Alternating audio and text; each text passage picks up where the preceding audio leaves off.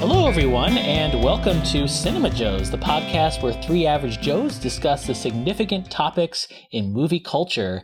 I am Justin, and I am here with Alex. Hey, Alex. Hey, Justin. And I'm also here with Noah. How's it going, Noah? Good. We are very honored to have with us a returning guest on the podcast, and his name is Matt, who, of course, joined us from our Ad Astra episode. How are you doing, Matt? I'm good. I'm excited to be back. Yes, and I know that one of the reasons we really wanted to have you on this particular episode is because we're going to be talking about a lot of Shakespeare, and I know that probably you and Noah will be filling in the holes in my knowledge about Shakespeare because I'm apparently a terrible English major. I've not read all of his plays yet. I'm sure I'll rectify that at some point. Okay, to be fair, Justin, I've only read 22 of them, so I'm lacking in this department too. Okay. I am happy to finally put my English degree to use, so this will be fun. Awesome. So, of course, you might be wondering why are we talking about Shakespeare right now. It's because we'll be discussing the new film from David Michôd, which is The King, which is at least somewhat based on the Henriade, a couple of plays from Shakespeare, some of his histories that this is apparently adapted from. And we'll also be discussing Shakespeare performances and what we think makes an effective performance in a Shakespeare adaptation. So that should be a lot of fun. But before we get into any of that, we're going to start with our full disclosure segment in which we discuss recent things that we've been watching, be they movies, television, what have you. Noah, do you want to start us off? Sure. Well, I have been seeing a bunch of movies lately, so I'm finally starting to pad out my film list for this year. And one of the movies, in addition to The King, that I saw recently was, and this connects to a number of past episodes we've done on this show, I actually went out to see Maleficent, Mistress of Evil. I have made no secret of the fact that I generally loathe the recent spate of Disney live-action movies. I think most of them are just senseless and useless and stupid. But one of the very few ones that I actually like is the very first one, which is the first one because it actually did something significantly different with the source material. And the sequel has just come out now, also starring Angelina Jolie and Elle Fanning, and also Chiwetel Ejiofor, who's one of my all-time favorite actors, so I'm always happy to see him in any movie. And it's a continuation of the last movie where, going in this universe, Maleficent is actually kind of the hero and had very, very, very good reasons for being pissed off at the nearby human kingdom and wanting to take revenge on the king. And it ends with sort of this uneasy alliance between the moor where Maleficent lives and the surrounding human societies. But that can't last because Michelle Pfeiffer comes into this movie as the new villain, who is literally allergic to magic and is determined to basically stoke a genocidal war between humans and the moor creatures. Especially the dark fays, which we learn in this movie are the type of creature that Maleficent is. And Chiwetel Ejiofor is basically like the leader of this whole underground society of dark fays that have been fleeing the encroaching of humans all around the world. This, much like the first Maleficent, this second one is definitely not everyone's cup of tea, but it's like big and bombastic and colorful and campy. But for my money, in all of the good ways. I really dug both of the Maleficent movies now. They're very big and messy and strange, and there were so many plot things in this movie where when I thought about it later, I was like, well, that didn't make any sense. Like, if the villains wanted to succeed in this, they should have done this and not, given the heroes 10,000 chances to stop them. But, that's the sort of movie this is. It's big and it's colorful and it's having a lot of fun with itself. And I had a lot of fun watching it. So I actually, for once, I am actually recommending that you go see one of the Disney live action movies. This one is actually not worthless. Put that on the poster.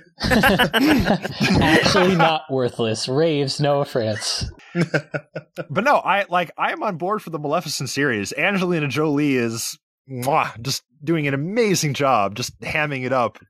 as one of the classic legendary Disney villains. This is, I mean, it's about as perfect a casting as I've ever seen in a Disney movie. So how is Michelle Pfeiffer in it? Also, like, just super, like, exactly the sort of super over the top one glance at her and you're like, oh, evil. Just that type of super campy over the top villain that is exactly what this movie needs. Like, I'm sure you guys remember Charlton Copley from the last movie running around in his guttural accent talking to the walls. Michelle Pfeiffer's performance is in the exact same vein as this.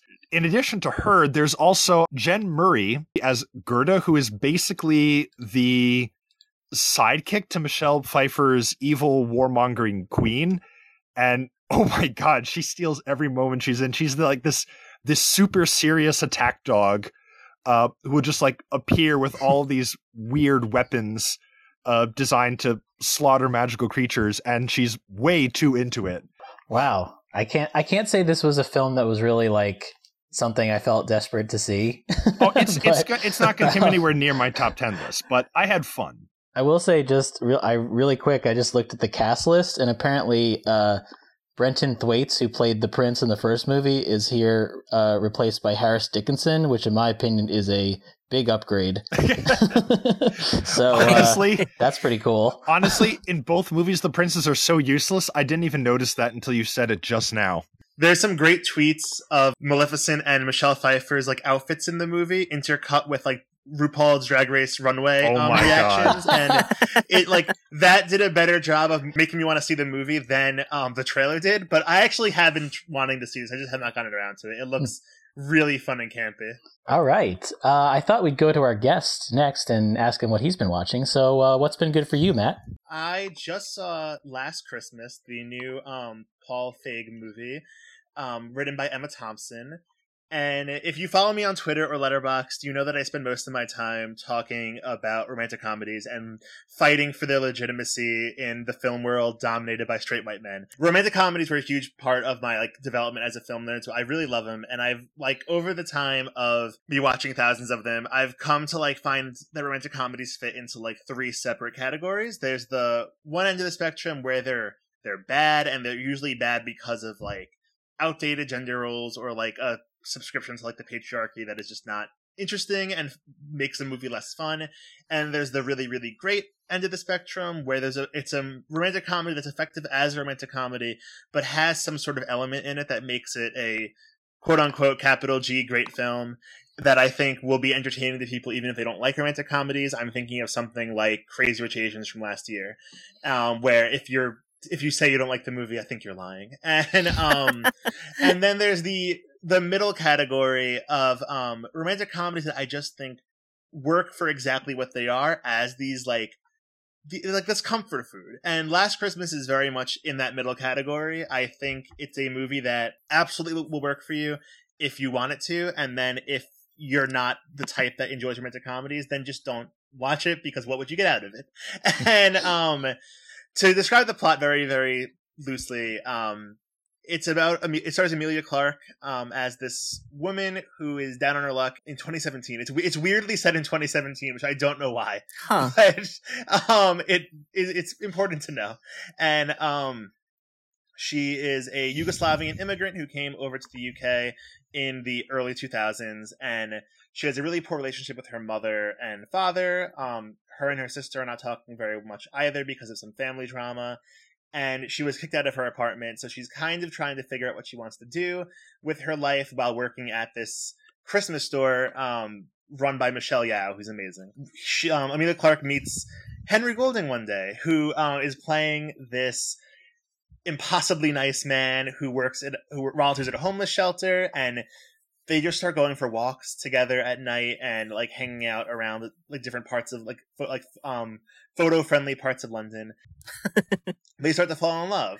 And I won't get into the last act, even though everyone on Twitter predicted where it goes. And I don't think the movie is even remotely trying to hide that element of it. But I think it's a really entertaining entry into the romantic comedies that feels kind of like a breath of fresh air in its own right. It's really old fashioned, not in its morals or anything, because it's very much like about life today. It's very progressive in terms of its casting, and like it even has a subplot about Brexit that doesn't totally work, but like at least they're trying to be political on some level. But like as a romantic comedy, it's like really just charming. It's not about like there's no sexuality to it, which is kind of refreshing. Like the two of them have chemistry, but more in a 1940s sort of way where there's no sexual element to it. It's more just like they play off each other very well. There's a lot of like good banter between them. I gave up on Game of Thrones after 2 seasons. It is not my thing at all, but I remember liking Emilia Clarke in it for what she was doing, and she's so good here. Like this is, I think, the exact sort of role that someone should take after completing a series like Game of Thrones that's like so iconic, where she's showing off a different set of skills. It really reminded me of early Anne Hathaway, like when Anne Hathaway did rom-coms, of just like this really earnest energy that shows that she's not like that she's taking the material seriously, but also is aware that it's meant to be viewed as comfort food. And it's a really strong performance. I think Henry Golding, like, God bless him for just fully giving over to like the female/queer male gaze in this movie. Like he's just like my friend and I were sitting there in the theater, and whenever he did anything, we basically looked like Lady Bird and Julie in the scene when Lucas Hedges is auditioning for the school play. Like just like hand on our chest, swooning. It was like he's so cute in this movie, and just completely willing to be incredibly nice and likable. And I don't know, I just thought like as this comfort food movie, like romantic comedies are my Marvel movies is how I always put it. It's like I could never watch another Marvel movie again and be totally happy, but if you take romantic comedies away from me, I will riot. And I think this movie really works as just like a great romantic comedy. The crowd I was with really liked it. Everyone responded very well. It's got a great soundtrack, as you might expect from the title. There's a lot of George Michaels. I don't know, it just really worked for me. I just wish it came out later in the year because it's only November 10th, and I'm not quite in the Christmas spirit, but who am I to tell Henry Golding that I won't celebrate Christmas with him? I mean, the red cups are out at Starbucks, so it's officially Christmas time as far as I'm concerned. That is true. I've already had my white toasted mocha, so it's fine. I just wanted to say really quick, I was kind of surprised that Last Christmas got like such a mixed response critically. Like I haven't seen it yet, but I just based on like your description of it, like the way you're describing it seems like the way they were selling it. So I was kind of curious, like, why do you think that it's been a little more divisive? You know, I think with romantic comedies, a lot of the narrative around them is based on what we're looking for as a culture at the time. Like, I think last summer you had Set It Up, which came out which is such a surprise. And then like at the beginning of the summer, and at a time when it felt like there was no romantic comedy for quite some time. And then that was followed immediately by Crazy Rich Asians and To All the Boys I Loved Before, which I do think are on like the upper tier of romantic comedies. Like I think all three of those movies have like an extra something in them that make it work for people who might not like a romantic comedy. And especially Crazy Rich Asians, which I think is like genuinely so well made and well done in a way similar to like A Devil Wears Prada, of like it just feels like this like instant classic on some level. Now I think our bar for expectations has been raised a little bit as to what we want from a romantic comedy, which I understand. And if like I was a professional film critic who was seeing everything and had to review it, maybe I would be a little more harsh towards something like this, just because it is very much playing within the ballpark of classic romantic comedies. But I think David Sims, who reviewed it for The Atlantic and is from Blank Check podcast, I think he got it like really correct in his review of just like, there's a sweetness here that really works, and whether or not you're interested in like that intense level of sweetness will depend on you as a viewer. But I don't mind watching something like this. I don't know. It works, and it's like I really do think you know exactly if this movie will work for you. And just like if you're not a professional film critic, no one is making you watch this movie. So like don't watch it if you are not predisposed to right. Great. Well, you've certainly piqued my interest in that one. I was I was just kind of seeing the reviews. I was like, oh, is this worth? But then like just honestly, Emma Thompson and Paul Feig, like I'm like, it's got to have something redeeming in it. So yeah, I love Paul Feig. I think he's a really underappreciated director. I think Bridesmaids and Spy are like legitimate masterpieces. And like I'm just happy to see him continue to do interesting, weird movies. For sure. So I guess we'll go to me next. And the thing that I'm going to talk about is I finally caught up with Steven Universe, the movie. This is certainly not the first time I've talked about Steven Universe on this podcast. I've talked about the show, I think, at least twice, if not more. It's something that's very near and dear to my heart. I think it's a show that's aimed at families and children that I think would have been really useful for me as a child, but like now as an adult, I think I can appreciate it even more. But the film takes place after the end of the last season. Just like a really quick primer on like the show and kind of what it's about. The title character, Steven, he is basically defending the Earth along with help of his alien guardians from just in general, like forces of evil. That's just a very basic, like sort of setup for what this is. It gets a lot more complicated. There's all kinds of like interesting nuances to it. But this film takes place, it sort of starts off in like a place of relative peace. Essentially at this point, Steven has brought peace to the show's universe as far as everybody's concerned. And he's kind of like just kind of enjoying relaxing. Like it's something he hasn't really gotten a chance to do in a while. And then like enjoy, and also what's the other interesting thing about this film is how it moves up so he's actually much older now, like several years have passed since the end of the last season, which is also going to serve as a setup for the last season of the show where he's older, he's sort of approaching adulthood. He started out this show, like I think he's supposed to be like 11 or 12. So quite a bit of time has passed. And he is visited by another one of these alien creatures. They're referred to as gems, and they're actually all named after different gemstones. This particular one is called Spinal, and without getting into too much, let's just say Spinal is sort of nursing this grudge that she has against Steven's mother, and if you've seen the show, you know that this would not be the first time something like this has happened. It's still this continuing thing for Steven to have to deal with the fallout of all the things that his mother has done and other characters have done.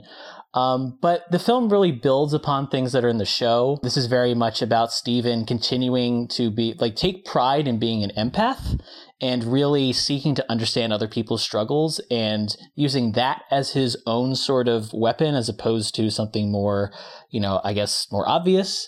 He is someone who seeks to heal others, and he's very genuine in his intentions. What's really interesting about this film is that, unlike other episodes of the show, this is really a character in Spinal who doesn't quite take to those sorts of strategies well. And as we learn more about what happened to her, you start to understand why.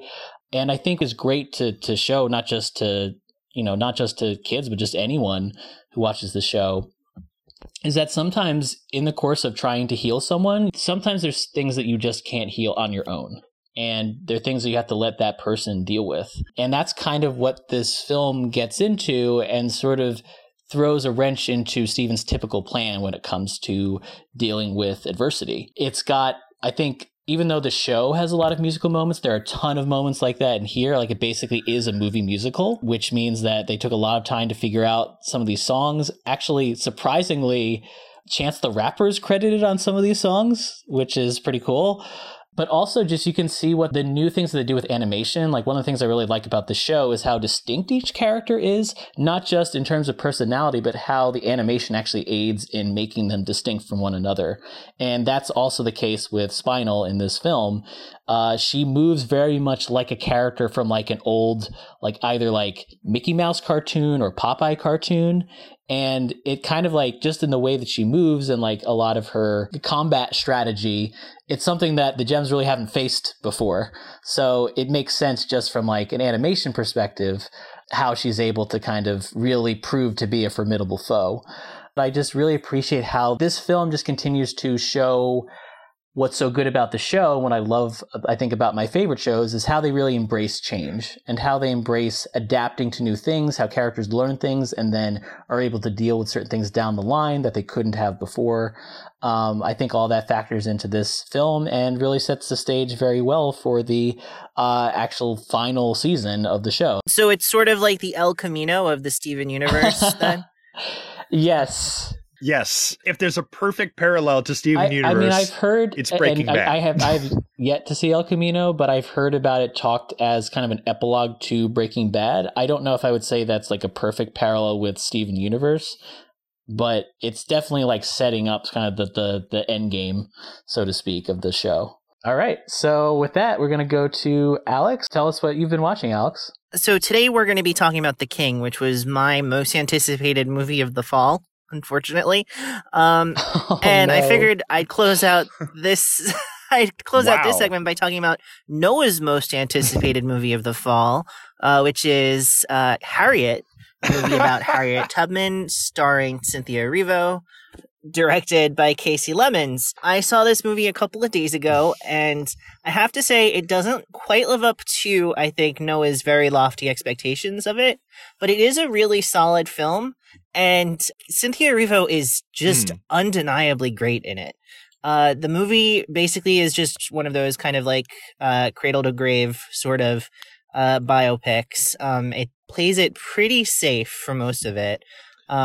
It also has has an interesting subplot that I wasn't expecting, where I guess Harriet Tubman was a prophet, according to the creators of this film, and that doesn't really go very, like, they don't really interrogate that a lot. They just take it as face value that she just spoke to God a bunch of times, and that helped like guide her across her journey. And I feel like maybe more could have been done with kind of exploring that and more interrogating that a little bit more, because that certainly has a lot of complex aspects to it.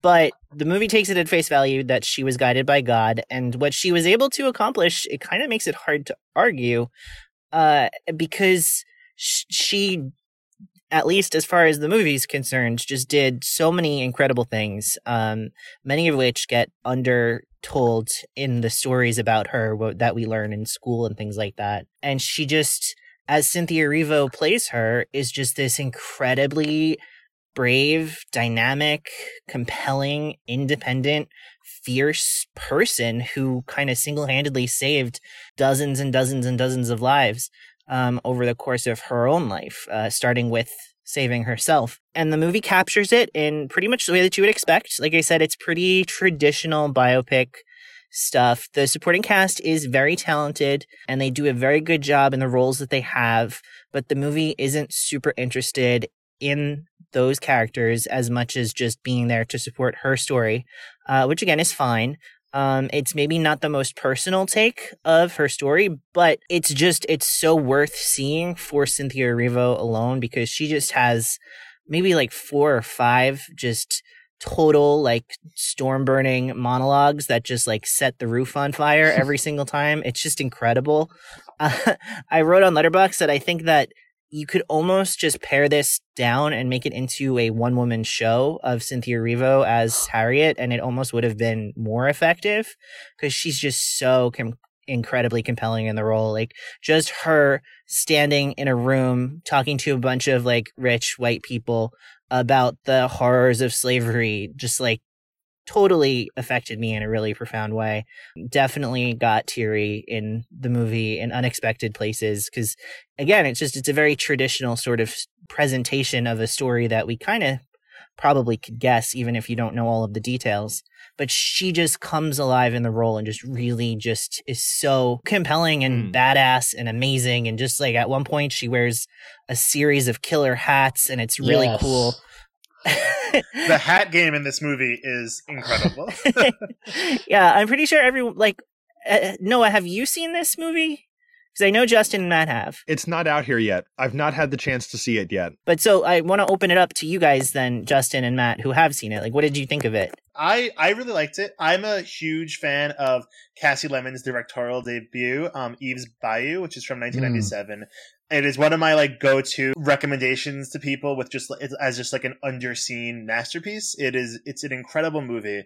That's why I was excited for this. For 2 reasons. One, for it just like, I love Cassie Lemons as a director, but also I'm very excited for her to have a chance at like a studio level to do a movie like this, because it'll create more clout for her, because she's like famously been one of those examples of a director who had a flop and has since having a flop like struggled to be able to gain the the ability to make another film for a Hollywood studio, or even independently, because like for many institutional sexism, racism reasons. I'm happy to see her doing this movie and happy to see the film doing well at the box office. But on top of that, to go back to what you were saying, Alex, about the religious aspect of the movie, that was my favorite part of the film because it's so similar to what she does in Eve's Bayou, which plays around with magic realism. And I'm like, obviously Tubman's faith was a real thing, and something that like really guided her through this impossibly hard period to imagine. But the way the movie incorporates that, I think, is so interesting. And I would have liked to seen it more, like you said, but I just think the way it treats her religion as like a magic realism aspect is so well written and so like entertaining and something I did not expect to see in a standard biopic. So I really enjoyed that. And Erivo's as good as you mentioned. But I will just throw in that Janelle Monáe is also excellent in this movie in a small supporting part. Yes, yeah, she is. She kills in everything she's been in. Yeah, she's such a great actress. And then on top, like, it's I said to someone recently, I forgot if it was on a podcast or not, but like we're lucky to be alive at the same time as Janelle Monáe, because it's like not only is she so good in every movie she's in, but like all of her music's great. She's one of the best concerts I've ever been to. Like, I'm just like queer icon. I love her so much. I think she's incredible. Yeah, no, I'm with you there. Anything that she is involved in, I'm there for it. Yeah, I love her so much. She is really. You are right to single her out. I think that the whole supporting cast is very talented, but she leaves a really big impression in a very short period of screen time, and in a way that I think is very useful for the film, because it's not just that she's a charismatic performer, but I think that the example that she sets for Harriet Tubman's character in a lot of ways is important for Harriet Tubman's later development. So I think that it functions really well. It was very good casting, because in that you really only get a couple of short scenes and she really has to make a big impression, and she just knocks it out of the park in a way that is a little bit different from how you kind of think of her, I think, also, because it's like I feel like her performance was like a little bit more toned down, a little bit more lived in than some of her other stuff, which tends to be kind of personality forward. You know what I mean? Like it showed a little bit of a different side to her that I thought was equally as good as any time you ever see her. It sounds to me like it's a little bit similar to her role in Moonlight, which was also a smaller role. Yeah, I was gonna say it's so similar to Moonlight in just that. Yeah, like, that's true. It's a really lived in, and unlike Hidden Figures, where I think she's amazing, but like Hidden Figures is her popping like a movie star, and in Moonlight and in Harriet, I think she just like knows how to be commanding, but without doing like the movie star commanding. It just feels like it's like she's a compelling person, and I love her. God, I could talk about her forever. Incredible concert. If she ever goes on tour near you, see her. Like, she's amazing. And also talking about more of the supporting cast, like Clark Peters plays Harriet Tubman's dad, and he's just incredible as always. Like, you know, people might know him from The Wire, but he gives a great commanding performance as the dad. And there's like a running bit where he like refuses to look at people when they're doing things that are like against the rules, so that way he could tell the white people that he never saw them, even though he was like talking to them and stuff without lying. And that was kind of like a fun bit that went on through the whole movie. Also, like, there was this young actor who I'd never seen before, and he really hasn't done very much, called Henry Hunter Hall, who played a character called Walter, who's kind of this, like, he's just kind of like a rap school kind of guy. Like, he just is he's an African-American character who is, he's not a slave, but he kind of like tries to work in like the moral grays, or oftentimes not so gray areas, just to like get by. And he eventually develops, into more of I don't want to ruin his arc, but he develops in ways that were a little unexpected. But that actor had so much charisma that I was really into his screen presence, and I'm excited to see him in a bigger part down the line in something else, because he just like jumped off the screen. As soon as I saw him, I was like, who is that guy? He's great, and he's going to be in Jordan Peele's upcoming Amazon series with Al Pacino and Logan Lerman about Nazi hunters, and I'm very excited. Oh, that is perfect. That's great. Yeah. I didn't know that was happening. That's awesome. Take my money. It's like the reason I'm not getting rid of my Amazon account. I liked Harriet quite a bit. I think my biggest complaint was just that it was kind of what I expected in a lot of ways. But I think even when you're hitting like a lot of the larger emotional beats that you might expect, there were really like lots of little moments that really worked for me. There's a great scene where it's almost like she's like enveloped in a sunset as she walks from like basically from the south to the north across the border into Pennsylvania, I believe, which I thought was really incredible. I like a lot of the scenes at night. I think those look really good. You really get a sense of just like, I think when you see a lot of scenes set in forested areas, you always get a sense that like, oh, they've probably like cleared this out so that people could walk through them. These look like really thick. Like they're really trying to fight through all those branches and limbs and stuff to get to freedom. It's really remarkable. The white people are pretty much trash in this movie. Like, I really wish that we had even, like, I was happy to see that they weren't as much of a focus as I think if this movie had been made 20 years ago, they would have been. But we just kept going back to like Joe Alwyn and his like lame mom. And I just really wished that we didn't at all. Like, I would have been happy if we just, once she left the first time, if we never saw those characters again. I kind of thought that the way that the movie kind of finds its conclusion was a little disappointing in that. I kind of just would have rather they just been left once that original set piece is gone. And she could keep coming back and trying to help her family without having the plight of her former slave owners be such a prominent part of the movie. Yeah. I somewhat agree, but I do like how that pays off. I don't know if we need all like the drama about Alwyn's farm being or plantation being on like hard financial times and like there's drama with that, but I do like the payoff at the end. Do any of the white characters complain about being economically anxious? No, they're nothing like that. It's okay. They're very appropriately, of course, the villains of the film and shown only in that light, which is important. But I will also say something I liked about the movie a lot with how the slave owners are presented in the film is that it doesn't like revel in the violence as much as like other films have in the past. Like, I feel like that's obvious. Like there's a good suggestion of it, like there's the suggestion of sexual violence, there's a suggestion of other forms of violence as well, of course, but like I don't know if you always need to do like what Steve McQueen did with 12 Years a Slave, of like really showing it in the most graphic form. There's a place for that, but I don't know if this movie needed that, and I'm happy that they just step back and let it like we all know what's being implied, but we don't need to like see, because that's alienating, I think. And I'd rather this movie be shown in schools for audiences that might not have the stomach to sit through something like 12 Years a Slave. So I'm happy that this movie exists in its like PG-13 state. Yeah, I would agree with that. I think that a lot of times you get the sense of what the violence is just by kind of lingering on the slaves' bodies. And you can see the toll that the violence has taken without actually having to like submit the audience to it. Yeah, there's a sort of matter-of-factness to it that I really appreciated without kind of like, without sensationalizing it.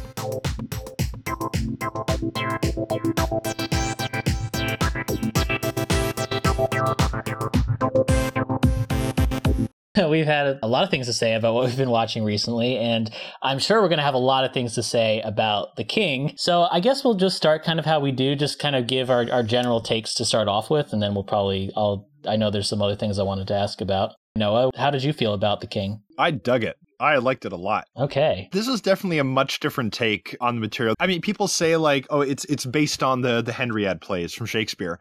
It's loosely based on the Henriade, and really it's mostly Henry V with bits of the Henry IV plays, like in the beginning.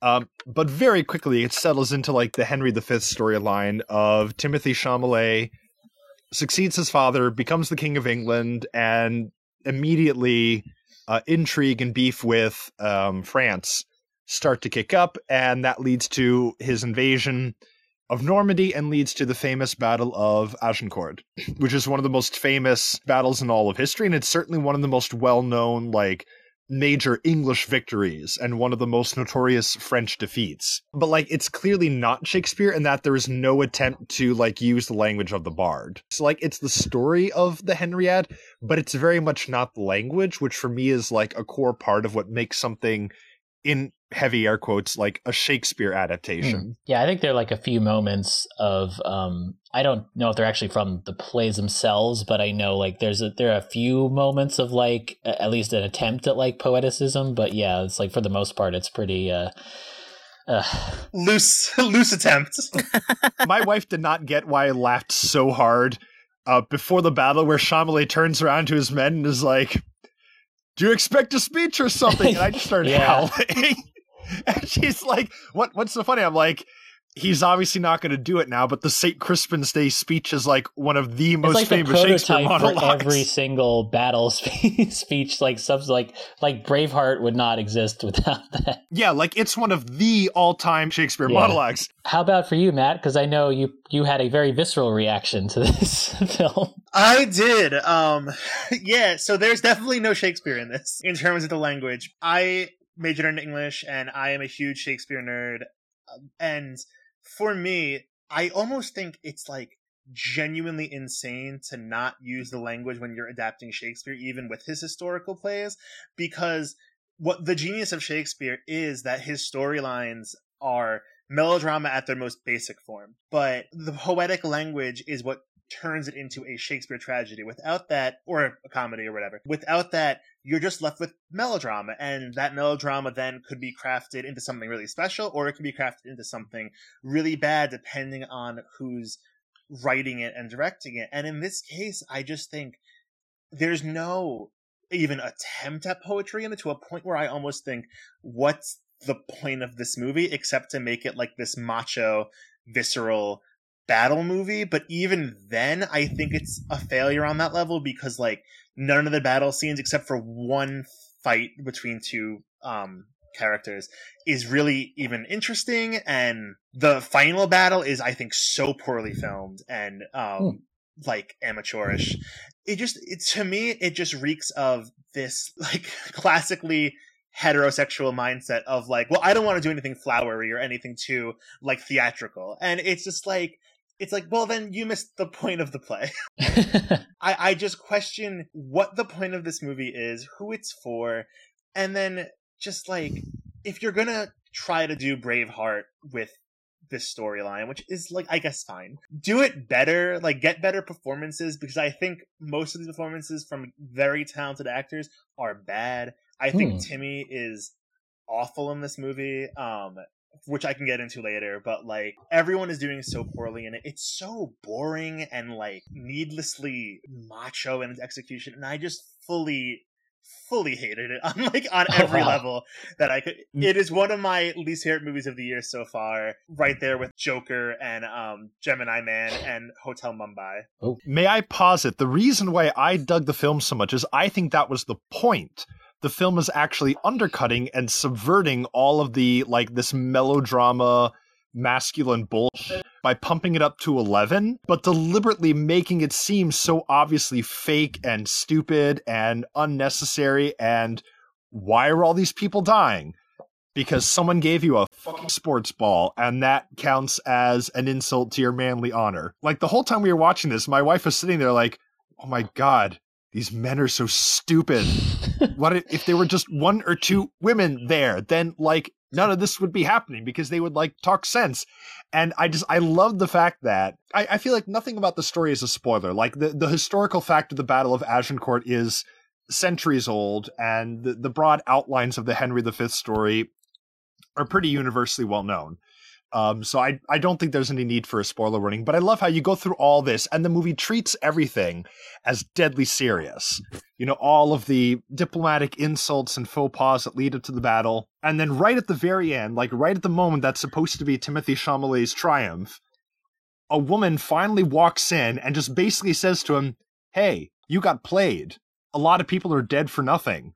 How's it feel? And the end of the movie is him actually having to confront that fact while people outside are chanting and screaming his name over his, in air quotes, great victory. I disagree with that take, though, because I think that like what you said could have been interesting, but that's not the movie that we saw, because the entire time Timothy in the film is presented as someone who is kind of over this and wishes that he wasn't having to do this and like has no interest in it and realizes that it's all nonsense, but his hands are kind of tied and he's really just kind of like dour and depressed and has no emotion almost the whole time. So he's not this person who got got swept up in a frenzy over this conspiracy. It's like he kind of had his hands forced and he begrudgingly did it the entire time. And then it came out like, Not just begrudgingly. He was pretty begrudgingly through the whole film about it. Until the only time that he ever cares is when the Crown Prince kills those little kids. And then he's like, all right, now I want to kill him, which he didn't bring up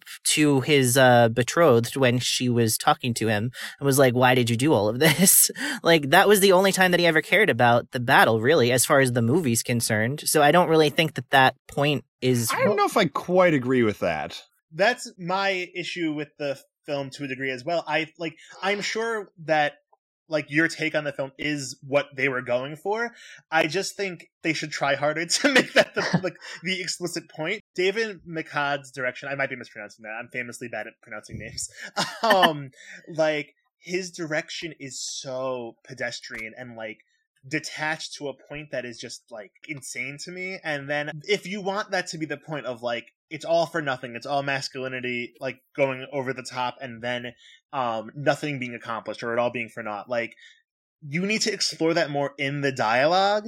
And the dialogue in this film is just so much there to like get from point A to point B. There's no, I'm not even saying like mimic Shakespeare, even though spoiler alert, Shakespeare does a lot of these themes. Like at least attempt some artistry with it. Like it's like we mentioned before with Timmy's like non-speech. That's not interesting writing. That's just like not wanting to write. And it's like then don't tell this story. Like I don't understand if anybody had any actual point of view in this film beyond the most obvious take for it. If they did, it did not come across in the filmmaking. I kind of agree. And I think that like Chalamet is very one note. And that like really hurts me to say because I've never disliked a performance of his. He's like, he's maybe my favorite living actor. Stop the presses. Alex doesn't like Chalamet anymore. But he's just like, oh, I'm just like a sad kid who like doesn't like my dad and like wishes that I didn't have to deal with all this nonsense. And that's like him for the whole time. And it's just like, I don't know I know like he's capable of so much more. He's capable of a lot of things that would have made this movie and that character in particular more interesting. Like he's this person who's like a renegade outsider who's like who doesn't play by the rules and cares about the people and not all of this court nonsense. And none of that comes across in his performance. I mean, his performance is very much of a piece with the rest of the film. So yeah. I feel like he was trusting his director in creating this tone and this atmosphere of this like self-seriousness and dourness. And it just really undercuts the material in ways that I don't think is subversive. I just think is boring. I mean, I would not say that any of the performances in the movie are like among the best performances of anyone in the cast. Yeah. So I'm not saying I loved this movie and thought it was great. I'm just saying I was there for the ride. So this is a movie that I would enjoy, like in theory sounds kind of interesting to me. And actually just in some of the smaller touches works on that level, but just as a film for me overall doesn't. And I know like we've talked a little bit about like how it does seem like there was a deliberate approach here. That was actually something I wanted to ask you guys about, was just like, it seems like he's going for something very deliberate here. But I think my question on watching this is, why is this the story that he wishes to use that approach for? Because I understand it's like he's trying to undercut the sort of like grandeur and frankly like pomp and circumstance that is typically associated with these kinds of stories. And on like one level, I can definitely appreciate that. But at the same time, I don't know if that makes an interesting movie. I feel like not having read the Henriade and watching this, I get a sense of like, oh, this would be I could see how this idea would be interesting in the play. and that there's probably like more than one angle here, but there's just a monotony to this film that I think doesn't make it very interesting, even though I think it is on purpose. And it's even down to like an aesthetic level. Everything is brown. Yeah. Pretty much like all the time. And, you know, it's to the point where most people agree that England is usually brown most of the time. So yeah, and I understand that's like, I understand that's probably deliberate. I like the fact that like a lot of the interior scenes in this film are in these places that feel like they're made of like wood and look like kind of like rickety and almost like they could collapse at any time. So I appreciate like that like little touch, but just like overall, I just think it just emphasizes the monotony of tone that I think the film really suffers from. And I think also just like kind of spells out stuff in a way that really, I think Shakespeare is really good at avoiding. He's really good at sort of opening up. His language really opens up in a way for multiple interpretations, which is part of why it's survived for so long. And here I felt like they were taking elements from the play that they liked and kind of saying, okay, let's do this thing. And now we're going to have Lily Rose Depp just totally dress him down, and that'll just be something that the audience accepts. And I guess it's just not as interesting to me, just knowing the experience I do have with Shakespeare. And I think they kind of missed the boat on this one. Yeah. It feels to me like this movie is made by somebody who read Shakespeare in high school but didn't like it, and has this like understanding of his plays, like you mentioned, Justin, like pomp and circumstance and everything. Like it's this idea of like this very traditional idea of Shakespeare being done with like stodgy British actors on stage, and it's all like people in like extravagant and very costumes. solemn and sober tones and right, and it's like that is so far from the brilliance of Shakespeare. Like I always say, like I read a paper on this in school. I'm being such a nerd. Like one of the best Shakespeare adaptations I've ever seen that fully understands the play better than most other adaptations is Baz Luhrmann's Romeo and Juliet. It is this play that obviously, like aesthetically, is as far removed from what Shakespeare envisioned for his story. It's set in like 1990s Venice Beach, California, with like alt rock in the background, but it gets the nuances of that story so fundamentally and like in a way that is insane. And most traditional costume versions I've seen of Romeo and Juliet miss. So that's why I just struggle with the movie so much. In like it's trying, I think, to subvert the Shakespeare formula, but it's subverting the wrong idea of the Shakespeare formula. It's like the most basic subversion, and that I'm like, if you spend any time following the theater scene of Shakespeare productions, you'll see that people are doing such interesting, exciting things with Shakespeare beyond what this like boring idea of it is. Yeah. And I just like, it's like all my biggest pet peeves with theater and film and literature in one film. I can see where you guys are coming from. I guess this film worked for me on a level that it didn't work for you guys. That is, yeah, I think that's very clear. Yeah. One thing that I did find particularly effective, though, was actually the final battle sequence at Agincourt, in the sense that I felt it was really convincing and effective in conveying just how brutal and non-glorious and, yeah, mostly just very muddy, like medieval combat actually was. I found it effective in a similar way that Game of Thrones, what a lot of people agree is one of the better moments in the later seasons, is the Battle of the Bastards, for really conveying the sense of like this type of battle where the armies become so packed together that like you're just as likely to die from being trampled by your own men as you are from getting like stabbed by the enemy. And you get the same feeling, this like claustrophobic, everyone's covered in metal and mud and like are probably giving each other more concussions than they are stab wounds by just wailing away at each other in the mud. You know, one, because those were the conditions under which Agincourt were fought. And two, that's how a lot of medieval combat was in heavy armor. It was people just lumbering at each other and mostly just wailing away until one of them tired out first. Yeah, I don't know. I feel like that the choreography on that and the way that was shot was honestly not a highlight for me. It did remind me of the Battle of the Bastards, and I think Battle of the Bastards did this exact same thing much better, namely because you could see what was happening. Like the cinematography of that scene in The King is so murky, and everything is so gray and brown and overcast and everything. So and you're trying to track Chalamet's character, but it's for me at least it was very difficult to. And see, I think that was the point. And that was the point. But like, to what end? You know, like I get like, oh, it's like really intense. Like, okay, fine, but I just feel like if you can't see what's happening, then like who cares? I get like there's the fog of war and stuff. I understand. I think the fog of war is the point, but I don't think that's a very profound point to make, honestly. And I just feel like some of the choreography was very clunky. Like at one point, it just seemed like the guy was just like on top of Timothée Chalamet, and it was clear that he was just like a stunt guy who was just sitting like there, and then he like knocks him off, and it's like there was nothing, like it felt like it was going for something that was like very visceral and masculine and just like muddy and gross, and it just kind of landed flat for me, I guess. The only scene that I really liked in terms of a battle scene was the scene earlier in the film where he goes head duel? Where he goes head to head against that one rebel in place of his. Yeah, I think that's also that fight scene worked really well. That's like the best scene in the movie. Also, I agree. The death of Robert Pattinson was amazing.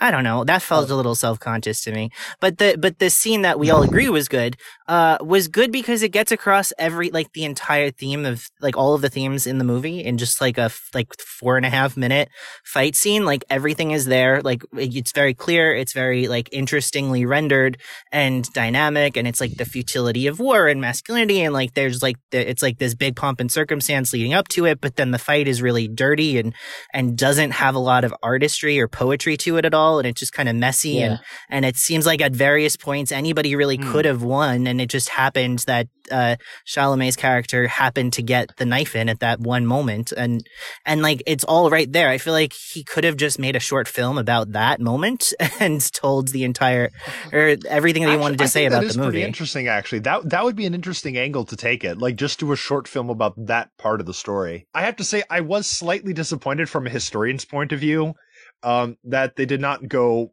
full-on historically accurate with the military strategy at the Battle of Agincourt, because, are we going to go into the history corner, children? The famous English bowmen were so riddled with dysentery at the time, and one of the side effects of dysentery is that you have to pee like all the time.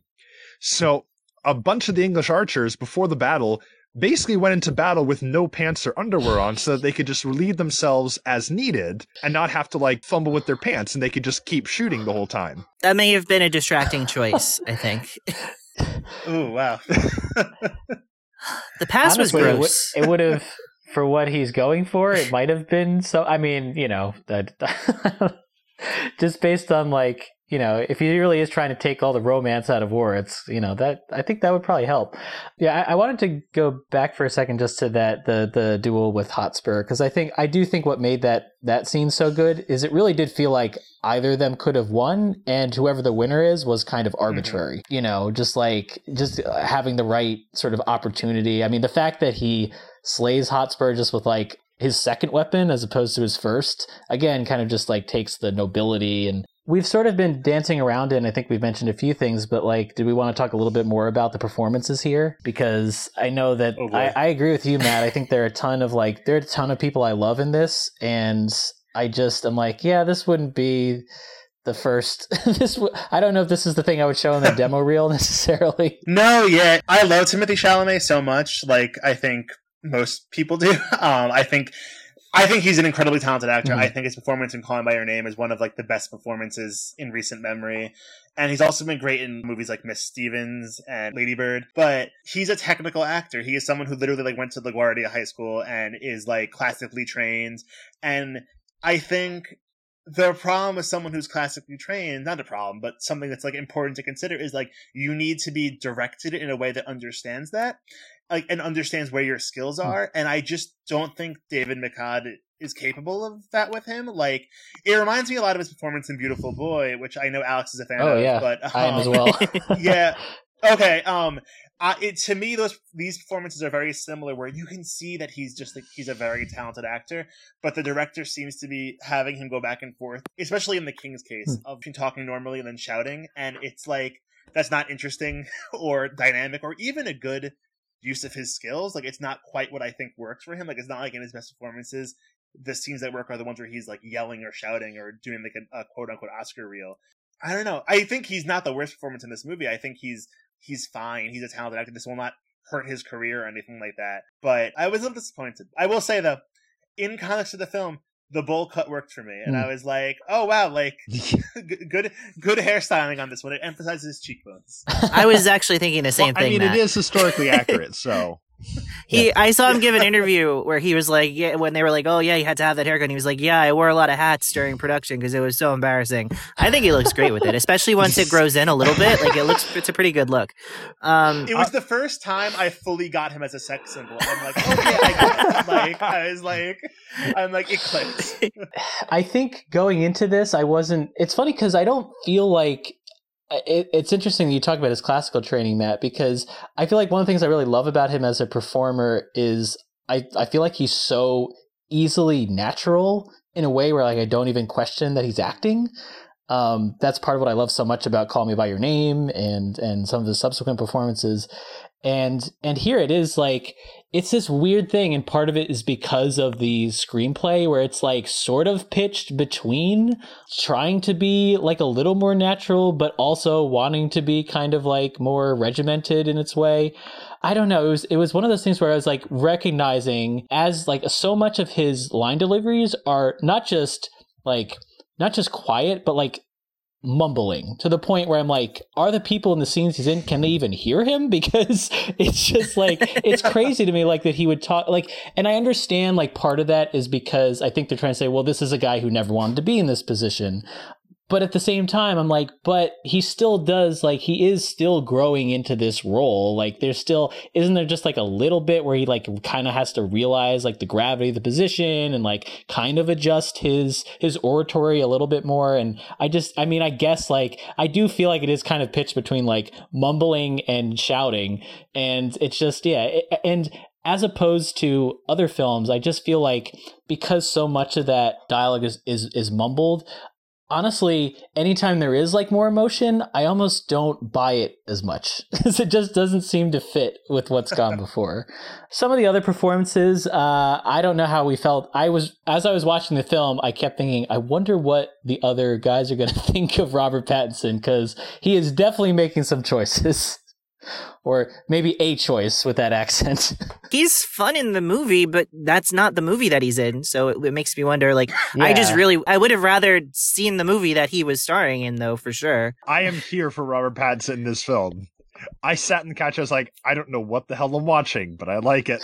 Yeah, I don't know. I want, like, Robert Pattinson is someone who I really, really like. I think he's so good in The Witch. Not The Witch, The Lighthouse. I keep doing that. He was so good in The Lighthouse. Didn't even recognize him. He actually plays Black Phillip in The Witch. Yeah. You just didn't realize. Yes, please. He's so good in The Lighthouse. Also talk about a weirdly sexy performance. But here it's just like, I don't know. It's such like a miscalculation. I think when your performance becomes a meme that quickly, it's like, it's not a good reflection of your performance. And like Alex said, I'd rather see the movie he's in, but it's not one of those cases for me of a performance elevating a movie. It's one of those where I'm just like so frustrated, and he just shows up so late where I'm just like, what is this? Like, it's like why are you here now? And it was disappointing for someone who I think is genuinely so talented. Well, and I've heard a lot of praise also for like Lily Rose Depp's performance. Yeah, like that was the big thing that I heard out of this movie was like, oh, she's really good in it. It's like she has like 2 scenes, and they're both pretty short, and they're both just her being like, yeah, you're a fucking idiot. And like, she's not wrong, but it's like, okay, I don't like, what was everyone so impressed by? Like, she's not bad, but she's just like, doesn't have a character. She's fine. Like, I think she's fine. I think it just indicates like how much this movie had nothing, that like these like very small minor performances are what people latched onto as they left the initial screenings of it. Cause it's just like, if that's your takeaway, like, oh, she's really good in the 1.5 scenes that she has, like, it's like, okay, then there's something wrong with this movie, which is almost 2.5 hours long, by the way. Yeah. Like, it's pretty rough. I also want to just say Joel Edgerton, who wrote he co-wrote the film, and is out. Yeah, he co-wrote the it. film, yeah. And he's in it, of course. It is so weird to me the way he just fluctuates back and forth between like being, I think, genuinely good in a movie and then being really bad. And I think he's bad here. And I also am just kind of like, stop writing movies. Like, Yeah. like, just be in them, please. Like, I don't know. Well, he's very withdrawn, and Falstaff is like there's an adjective, Falstaffian, for like larger than life characters with huge appetites for, you know, everything hedonistic, and that is very much not this performance. Right, it's one of those. It's another example in this film of just totally missing the point and subverting the character. And I feel like they're trying to make like this is a realistic version of this character, and I'm like, that's not interesting. And especially like Joel Edgerton is someone who I think is really, really good at being like quiet in a movie. I think like I am a huge fan of his performance in Loving, actually, which I know is a movie that not everybody likes, but I think he's really brilliant in that movie. You. He was actually my personal win for Best Actor that year. Here, I'm just like, I don't know. I feel like this is a miscalculation, and God, I just like I want to root for him. But not a fan. Well, and the thing is that if you're like judging whether that performance is a success, I think that the one thing that performance has to give you is a believable sense that he has a relationship with Timothée Chalamet's character. And that never comes across on screen at all. Like, there in no moment do you think that these two are friends at all. It's just like this weird old guy who like he used to drink with. And it's like, if that relationship seems pretty important to this movie working, and it just doesn't at all. Like, there's no chemistry between them. There's no like dynamic between them that feels real. There's no emotionality between them at all. It's just like, oh, he's just there, and then like they have a couple of scenes together, and then he dies, and it's just like, okay, like I don't know. It feels like a total failure on that point. I was initially intrigued by the fact that they had him in for the entirety of the story, because so there's Henry IV parts 1 and 2, and that's before Henry becomes king. And he's just gallivanting across the English countryside with Falstaff. And then in Henry V, Henry actually becomes king. Right at the beginning of Henry V, Falstaff dies, which like a lot of people consider to be one of like the worst like early twists that Shakespeare ever put in a play, because Falstaff was such a beloved character. And then he gets killed off stage at the beginning of Henry V. So I was really intrigued at first, like, oh, okay, they're clearly keeping him around. Well, all right, that's different. That's interesting. But yeah, like, especially once the military campaign gets going, then Falstaff gets noticeably less interesting. And especially when you consider like that so many scenes later on hinge upon this apparent relationship that Henry V had with Falstaff. It really does make those moments like not work. That's even like a huger part of this. And like, I feel like they don't do enough with like his relationship with his father and addressing the complexity of that, or with his brother. I just, for those moments to work, even though I understand it is like this more understated approach, there still needs to be that emotionality for the film to work at all. And I think that's really a huge missing component here. There's no investment in any of the relationships that are on screen. And that really like robs you of any personal investment in anything that's happening, in my opinion. And I do want to second Matt's statement that Joel Edgerton should stop writing movies, because it definitely doesn't help him at all. I don't know. I didn't see The Gift. A lot of people liked The Gift. I thought that the screenplay to Boy Erased was definitely the worst part of that movie. It really like never ratcheted up the emotions enough. Like there was just something lacking in that movie, and I feel like it was definitely script problems. And here's the same thing. There's not enough mind out of these relationships, and without relationships, like what are we doing? It's just like this idea of like brutal masculinity, which like fine, but that's boring for 2.5 hours. Like you need to be invested in something beyond that. The whole core of Shakespeare's work, especially because of the fact that they were stage plays, especially being done in a time and age where technology and the ability to do spectacle and effects was obviously extremely limited. It's all about the relationships between the characters. And then all of the commentary on themes like gender roles and sexuality and politics and religion and that's all between the lines.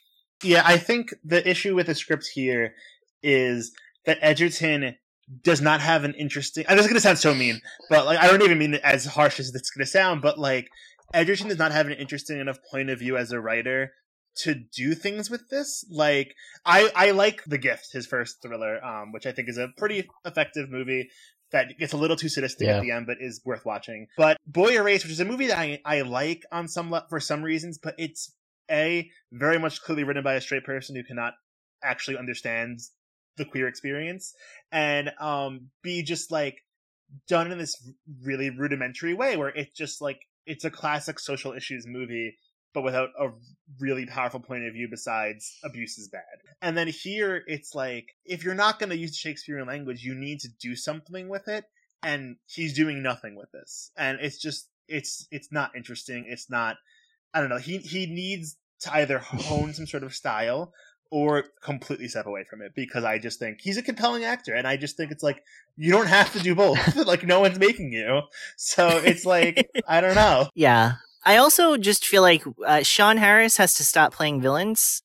It's I don't know if that character was supposed to be a question mark, but it never ever felt like he was. It was very clear from the second he appeared on screen that he was going to double cross everyone involved, and he did. And so I don't know if that was supposed to be a mystery or not, but that's something that is not at all in the Henriette plays. There is no double crossing in the Henry plays. There is a straight up conflict between England and France, and the mighty Englishmen defeat the weak French. It's not that Sean Harris is bad as a villain. It's just that it's so obvious at this point, and we've seen it so many times. He has that squint, that evil squint. Was that a problem for either of you? Again, I think most of these performances range from fine to whatever, but or actively bad. He's more the whatever. I don't know his filmography well enough to know if he should stop playing villains, but he always plays a villain. I'll take your word for it. I feel like a lot of British actors get stuck in that rut, especially with American films. I've seen him do some really great, it's not that he, I can't think of another role where he hasn't played some sort of villain. I guess maybe Southcliffe, that's not a movie, and he honestly doesn't have as much time in as you would think. But he's done he does fantastic villains. I mean, I don't know if any of you have seen 71, where he plays this British soldier who is behind enemy lines in Northern Ireland in the early 70s and totally corrupt. And he's really terrifying. Just he's so his intensity is really just leaps off the screen. It's really unnerving to watch. Here, I would say I'm with you. There was never a doubt in my mind that he was evil. One of the things I did like though about his performance here is I did feel like he's someone who always seems to know what's going on. And even if you don't completely trust him, I did feel like there was but if I can get that on my side, then it will be an advantage to me. I don't know if the film did enough with that, but I at least appreciated that about the performance. Yeah, that could have been an interesting element if it had been explored more, sure. But it really wasn't. There's just that one line that he gives where Chalamet gives where he's just I can't trust any of these people. It's okay, we're not really seeing that in any of the scenes though. We're just he's just taking it at face value in the moment, and you're just all right. I don't know. There was a lot of missed opportunity in this movie, I think is my final thought. Any final thoughts from you, Matt? This is a half joke, half serious thing, but I have a running theory on my podcast about that my friend Marissa and I talk about a lot, that our theory that straight men don't understand how sex works, and this movie's sex scene did. Oh, you're not wrong. Yeah, this movie's sex scene did further make me agree with that theory, because I just watched it and I was it was the least sexy sex scene I think I've ever watched, and I was a little confused. I would just say, as my final thoughts, as a fan of David Michôd's first two films, I think he needs to go back to Australia and make a film there, because those are the films of his that have meant the most to me, and I've been kind of disappointed with the last two. But my final thought is, to paraphrase Robert Pattinson, this film has giant swinging balls, but a very tiny car. That's honestly not a bad way to sum it up.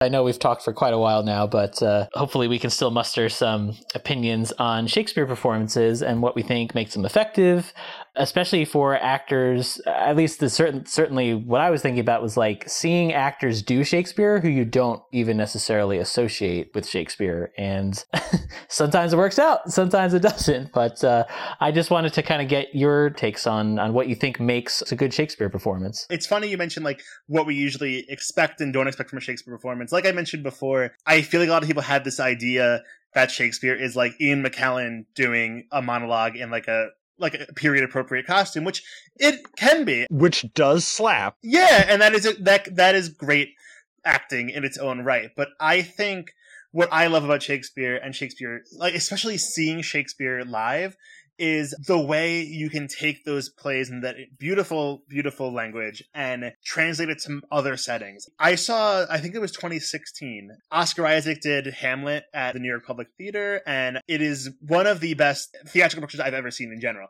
But Hamlet was essentially, like, without changing the dialogue, of course, reimagined as almost like the best way to describe it, like a Woody Allen movie. Like they were like high tension, neurotic New Yorkers, and it was thrilling. And Gail Rankin, who's in Glow, she plays the she-wolf in Glow. She's in Her Smell too, as one of the bandmates. Yeah, she's in Her Smell, yes. She plays Ophelia, and one of Ophelia's very famous monologues where she's reflecting on essentially the idea of, does Hamlet like me? Does he not? He's giving me mixed signals. Usually it's performed very traditionally, like Kate Winslet has done it before, and it's great done traditionally. But Gail Rankin interpreted it in this way, where she was playing it as like a stressed out college student, essentially, and while delivering the monologue, she is microwaving and then like eating an entire tray of lasagna, and like she is shoving lasagna into her mouth as if she's like stress eating. And it is honestly the best Shakespearean performance I've ever seen live. Oh my God, we found the sister scene to the chocolate pie from Ghost Story.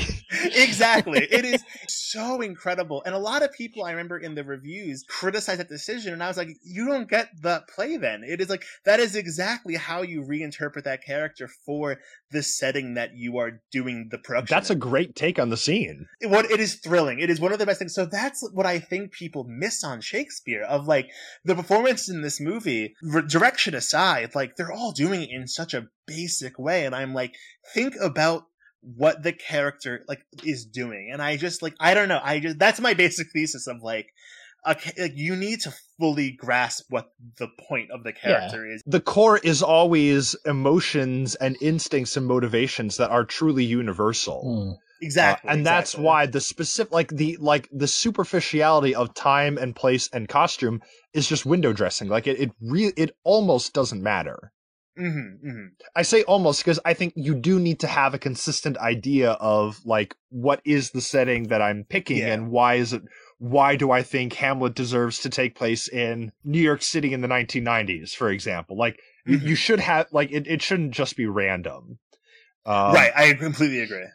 Yeah, but the focus is on very universal emotion. So, like, it really, like, you can apply it to any time and place if you're creative enough. One of my personal favorite film adaptations of Shakespeare is Joss Whedon's Much Ado About Nothing, which is so basic and minimalistic and scaled down in black and white, and takes place in a fully modern suburbia McMansion.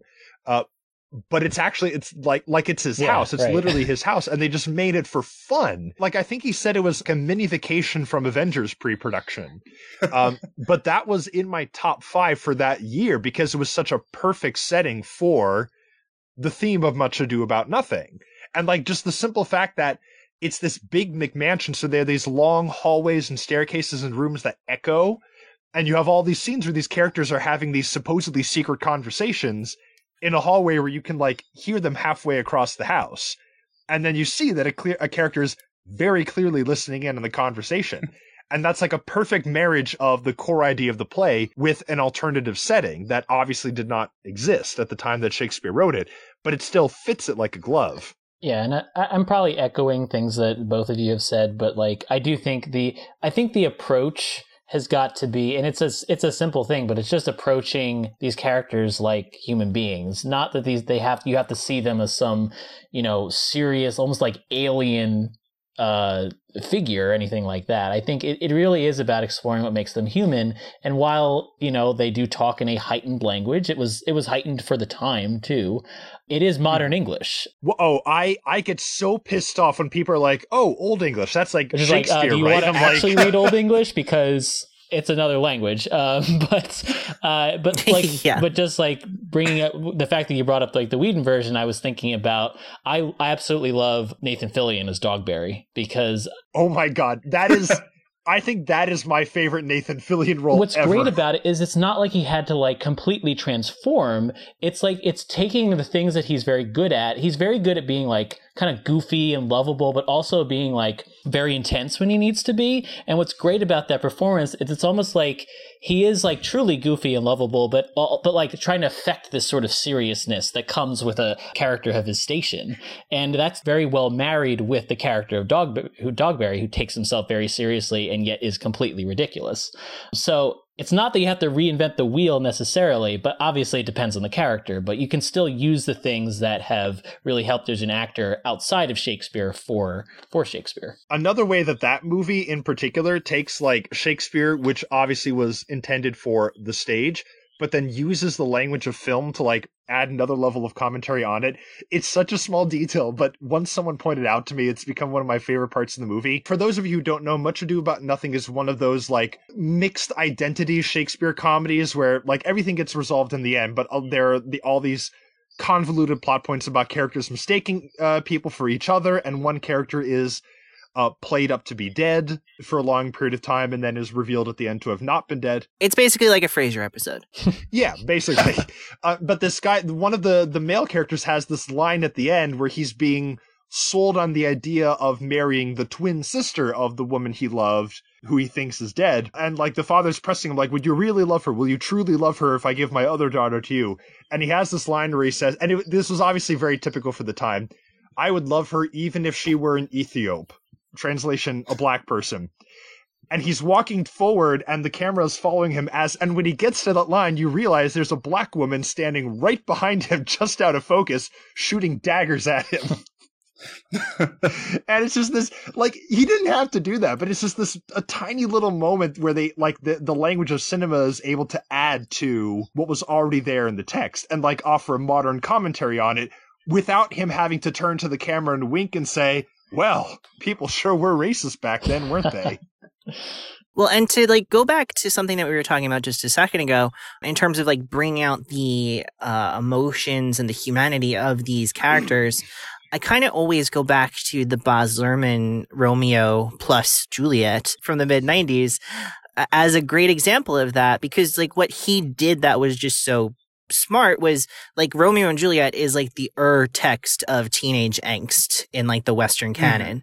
And so he finds like the two like most iconic teenage actors of that era, Claire Danes and Leonardo DiCaprio, and he puts them in a modern context where they can really just like explode with life and emotions, all of this language that like every 8th grader has read in their English class, and it just is so compelling and it works so well. And they don't even try to make it like staid or reserved or anything. They're like, oh, this is a serious Shakespeare play. They just put all of this like emotion and melodrama and angst into those performances, and it feels so real, and you can just buy into that world immediately, even though it's just such a surreal world that is being created, where they're just like telling the entire Romeo and Juliet story about Verona and all of that in modern day Los Angeles. And it's a crazy idea that shouldn't work when they don't change anything about the script, but it does. It works fantastically because it's grounded in those characters and in those performances that are just so relatable and iconic, like from the second that they come out on screen. That's a great call. Like both of those actors just nail like the immaturity of their characters. Like they both have great like crying moments that just are like insane but totally work because that's the level the movie's working on. And then also the Baz Luhrmann film gets that Romeo and Juliet is not really a love story, even though that's how most people interpret. It's about horny teenagers. Yeah. It's like the movie fully gets that, and it's not even trying to be this love story on like a real level. It's being a teenage love story that's driven by hormones, and it's like, you know, I get so tired of the way Romeo and Juliet is mostly depicted as like this movie about, or this story about. Exactly. And it's like, that's not quite it. You need, like, I remember, I didn't see it, so I don't want to pass judgment on the production itself, but Orlando Bloom did Romeo and Juliet like a few years ago when he was like in his mid-30s, and I was like, I refuse on principle, because it's like having someone that old play Romeo is just completely missing the point of what that play is about.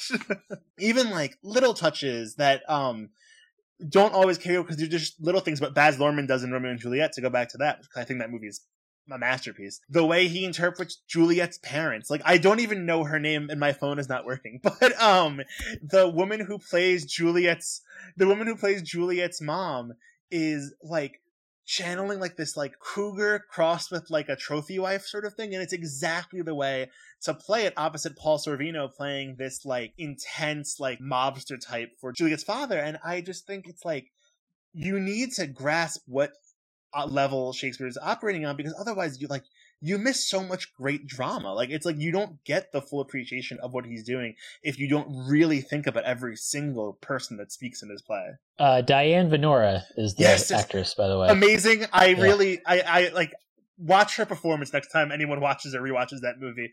She's brilliant. She's so good. She's also really good in Heat. She's like one of those actresses that was big in the 90s and just like disappeared. Yes, and it's a shame. Another thing I wanted to add just about like with regard to performance is like, it's okay to have a lack of pretension. If anything, it's preferred. Because you're dealing with, especially, I think because his works have been so highly regarded and like to hyperbolic terms even, I just think there's this sense that like, oh, there needs to be this like, you need to give it like the proper reverence and seriousness. And really it's about, what's interesting about the character, but also like really exploring like every dimension of them. I think there are some Shakespeare performances where you can tell like the performer is like, has like locked into a certain, okay, I want to get this across as the character. And really a lot of these characters are very dynamic. I know like on this podcast when we talked about, well, this was actually quite early in this podcast history, because this was before Alex had even officially joined us. So we talked about two versions of Hamlet in celebration of Shakespeare's, I can't remember what number anniversary, but because I can't remember what year it was. So we talked about the Olivier version from 1948, and we talked about,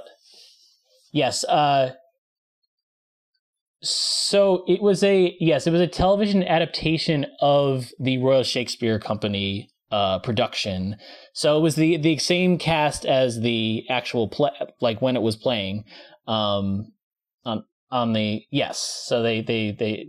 found a way to film it. Gregory Duran, who was the director. But what I thought was fascinating, just seeing like different interpretations of the same characters, you'd get like a lot of the Olivier performances I thought were like very like not just traditional, but almost like if you read like a Cliff Notes version of the play, you would see the performance say, oh yeah, that's like that fits that. And then you get like the Duran version, which is like really just, I felt like really exploring not just things in the text, but also looking at them from like new angles and taking these scenes, and kind of like you mentioned before, Matt, about like, let's do this scene, but she's like stress eating. Yeah. You can find ways to modernize it in a way that serves the text as opposed to just adding something for the sake of adding it. Seeing like Claudius in the Olivier version to me, like Basil Sidney's performance, which is not bad, but is very much what you would expect of that kind of character. He's duplicitous, but to the point where it's like almost like too obvious. And then you have something like Patrick Stewart's interpretation of that same character in the newer version, which is much more close to the vest, but also is about kind of like constantly changing his strategy from moment to moment. It just shows that there is this richness of these characters where there should be the freedom to performing these characters where you can explore. And while I do think as there is with performing any character, there are, not every answer is correct. Not every performance makes sense, but I think there's so much leeway within the framework that Shakespeare gives you.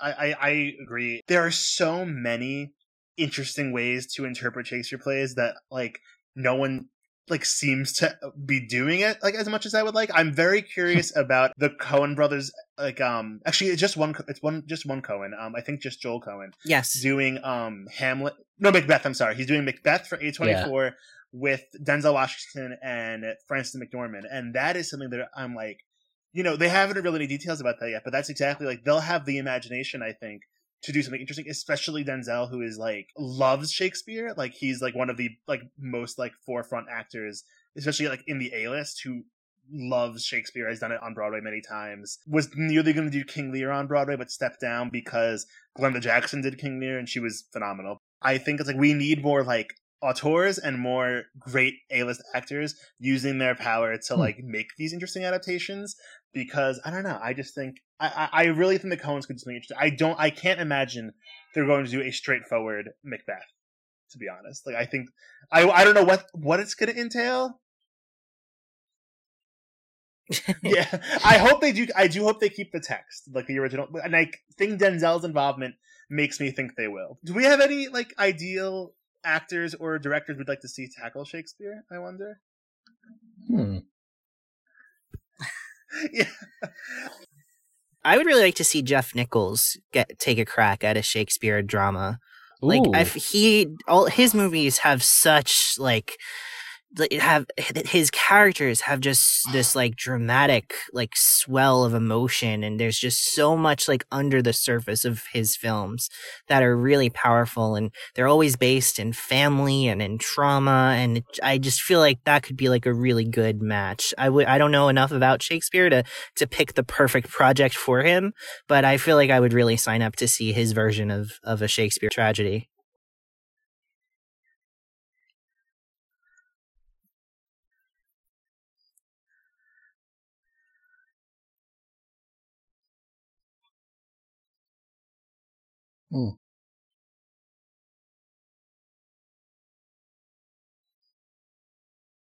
Ava doing The Merchant of Venice. That would be fun. I'd love to see her do Othello. I think Daniel Kaluuya would be an incredible Othello, if I'm just going to fan cast the film myself. This is such a basic answer, and I think he's probably done it, but Tom Hiddleston would be good. I think it's the sort of thing I feel he's definitely done it before, because it's almost too obvious. Or Jude Law. Yeah.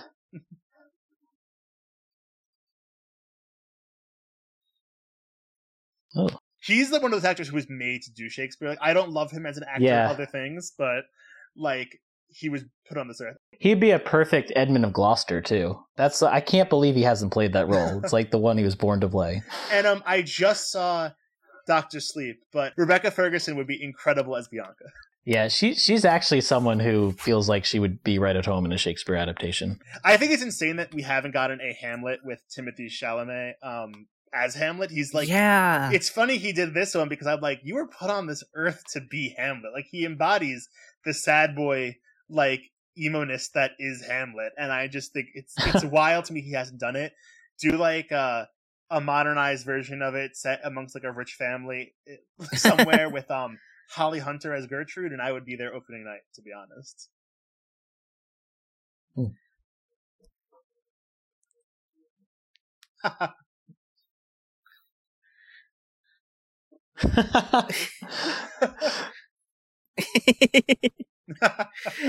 Oh god, make Saoirse Ronan play Ophelia, and I'd be there. It'd be incredible.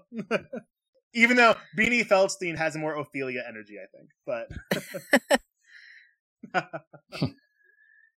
yes. Jeez, oh my god, I would absolutely be there. Who would play the titular shrew? God, God, Julia Stiles was so good in 10 Things I Hate About You in that version of it. I just keep going back to her, even though she's about 20 years too old to play the part now. Oh my God, I can't think.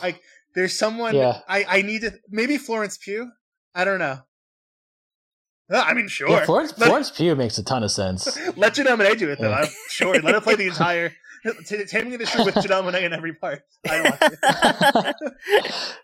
I feel like it's pretty obvious, but I just know, I feel like Jerome Flynn would be right at home playing one of Shakespeare's clowns.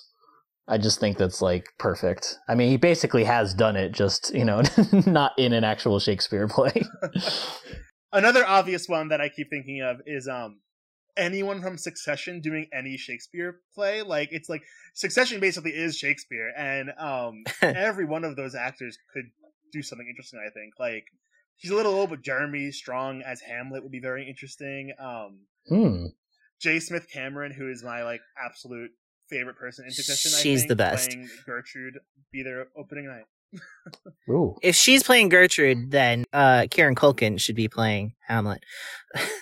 Oh, absolutely. Never mind. Take back Jeremy Strong. Put Kieran Culkin in the part. Well, it sounds like we definitely had a lot to say about that, which I am very happy about. But I think we'll probably wrap it up there. So let's. Yeah. The most anyone has talked about the King. But let's talk about where we can find everybody these days. So why don't we start with you, Matt, with our guest? Where can we find you? You can find me on Twitter at MattNotMatthew1. I'm on Letterboxd at MattT. And you can listen to me on the Breakcast, the popbreak.com's official podcast. We have a few series on that feed, so I'm in the two early Oscar podcast episodes, which analyze the Oscar race every other week we try to record. And then starting in December, the second season of And the Winner Still Is will start being available. It's an Oscar retrospective podcast that explores previous Oscar years. We do 8 episodes per season. So in the upcoming season, we'll be doing the 1996 with The English Patient, 1979 with Kramer versus Kramer, which Alex guest starred in, and a bunch of other great years. So definitely look out for that in December. Awesome. Yeah, I look forward to hearing that. Where can we find you, Noah?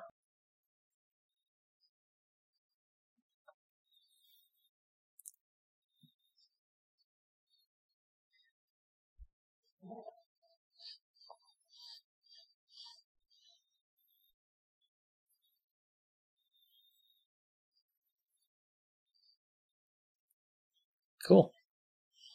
The cast of Maleficent would make a really good Shakespeare cast.